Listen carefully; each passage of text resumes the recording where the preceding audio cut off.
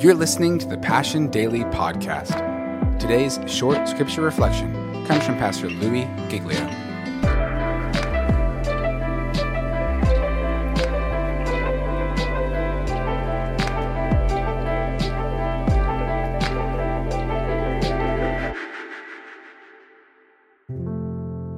He chose not to kill me when I was against him. He chose to kill his son so that I could be with him. And this is the bedrock of my faith. This is the soil of my existence, is that God did not curse me when I was his enemy, but he blessed me when I was his enemy. And he opened my eyes when I was his enemy to see that he was actually for me, so that then I could believe in the God who I had been running away from and join my life to the God who'd given his very best for me. And so it's not crazy to think that in life, when someone comes against us, when an enemy encamps around us and an army besieges us, that we would look for ways to bless them and not curse them. We would look for a way to buy their dinner and not cut their heads off, as a testimony that we believe that God's got us, and we believe that God's plans cannot be thwarted. I believe that faith is the most powerful faith of all. So just take you to sort of maybe the best place to park that, so that we can all put our minds around it today. Matthew 26, end of the day. Garden of Gethsemane. End of the line for Jesus. He has been opposed, which is crazy. He's been mocked. People plotted against him. They've tried to trap him. They set ambushes for him, but he's managed to make it all the way to the Garden of Gethsemane on the night before he died. You remember the story? He goes into the Garden of Gethsemane. He says, guys, this is going to be a tough night for me. Pray with me. Hang in there with me. He leaves some of the disciples, takes 3, goes a little further. And then he goes a little further. And he gets down on his knees and he prays for the possibility of heaven, but he accepts the plans that he's already signed off on. Not my will, but your will be done. He hears rustling in the garden. He already knows who's coming. It's not, no one needs to inform him. There's an attachment from the high priest, and they're coming to arrest you. And the dominoes are falling, and the night's going to go quick, and tomorrow you're going to be crucified, and by this time tomorrow night you're going to be dead and buried in a tomb somewhere. He already knows all that.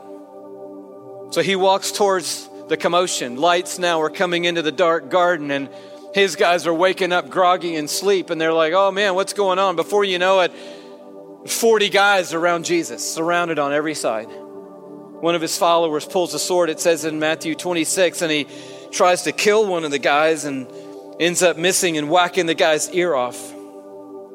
And then Jesus says this, put your sword back in its place, for all who draw the sword will die by the sword. Do you think I can't call on my Father, and he will at once put at my disposal more than 12 legions of angels? I mean, one angel can stop an SUV. I mean, they could have sent an intern angel down to stop an SUV. Starter angel. What do you need me to do? Stop that SUV. Oh man, can I do something more than that? No, just do that. Awesome, good job, thank you. Here's a pen. He said, guys, look around. We are looking around. There are 40 people here. They've got clubs and weapons and torches and authority. He goes, no, look around. You see those angels? You don't think all of heaven has their eye on the Son of God right now? You don't think 10,000 angels are watching my every step right now? You don't think heaven is on the edge of their seat? You don't think all of heaven is ready for me to even wink in their direction?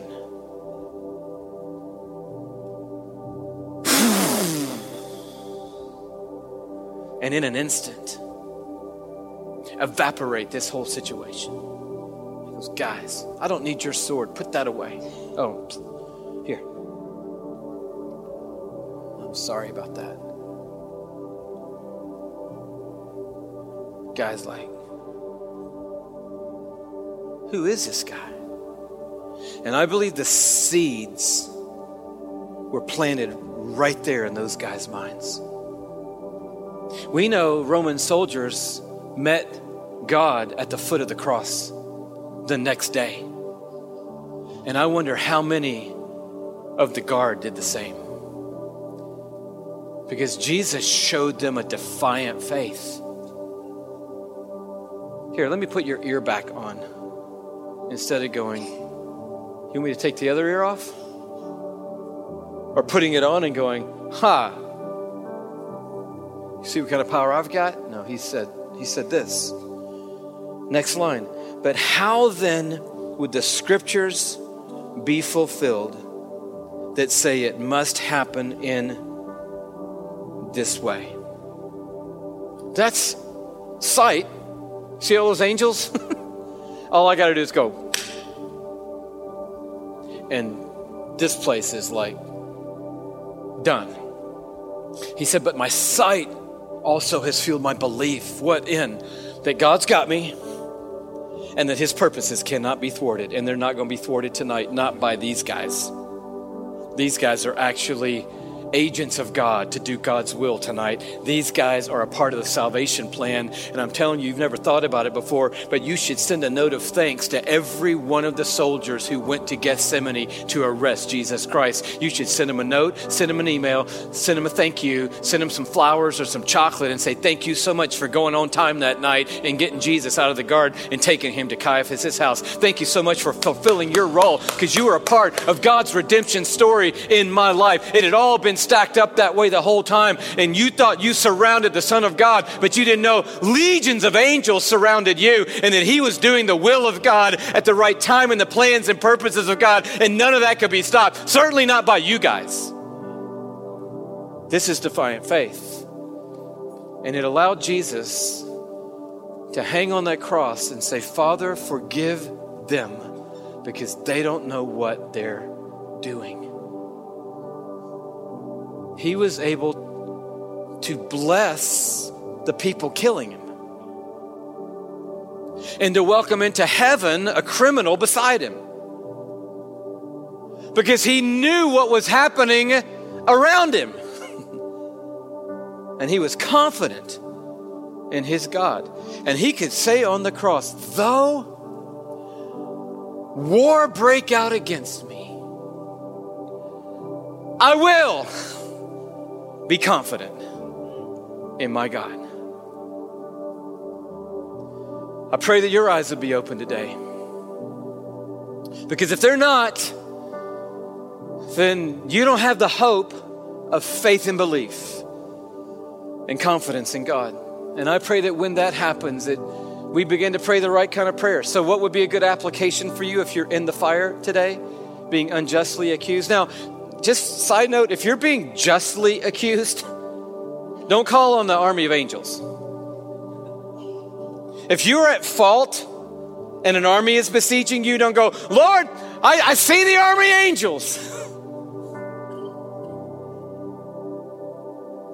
No, if God's speaking to your heart, say, God, open my eyes. Not to see angel army, but to see where I'm wrong. And move me into the right. And none of us are 100% pure, but if you believe your motives are pure, your heart is pure, your intention is pure to the best of your ability, then still ask God to open your eyes to see, is there anything in me I can tweak right here? I've never been accused or pressed by anybody, put in any situation where I felt like I was not in the wrong, that I couldn't learn something from it, I couldn't grow in some way in it, and I couldn't become a better person because of it. Because I am not perfect, maybe you are. And I think the best thing to ask in moments like that is, what can I learn? What can I understand? What can I change or modify about me? But if that's not you're not in the wrong, just trying to get an army of angels to get you free from a situation. If you're in the right, pray today. God, will you confuse the enemy? Will you reveal motives? Will you let truth win out in this moment and let righteousness rise up to the top? God, will you shine heaven's light into the circumstance and expose every motive? Will you give revelation sight to the mediator, to the judge, to my neighbor, to my friend, to my boss, to my coworker? Will you give revelation sight? And will you pull back the curtain on the devil today so that we can see wherever he is in this situation? Will you pull back the curtain on the devil? Because maybe the people that are being used by him don't even know it. And will you expose wrong and vindicate right in me and in them and in everybody in the circumstance? This is a prayer God will answer for you. Not God kill him. God destroy him. God take him out and take him down. But no, God let truth arise. Let righteousness win out in this. But through it all, God, give me that supernatural grace and faith to bless and not to curse. Because when that happens, this is the gospel on display.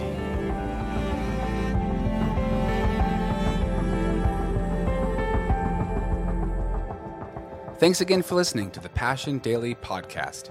And don't forget to go and subscribe to the Passion City Church and Passion City Church DC podcasts for our full messages every week.